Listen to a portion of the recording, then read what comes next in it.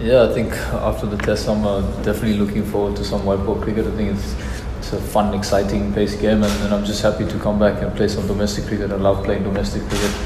A lot of good faces, but also with the side that we have, it feels like I'm still playing international cricket with the amount of internationals that we have around, and I'm just looking forward to obviously showing my white ball skills also, and hopefully some market myself as well. But more importantly, just want to make sure that I'm aiding the team in taking them to hopefully a trophy this season.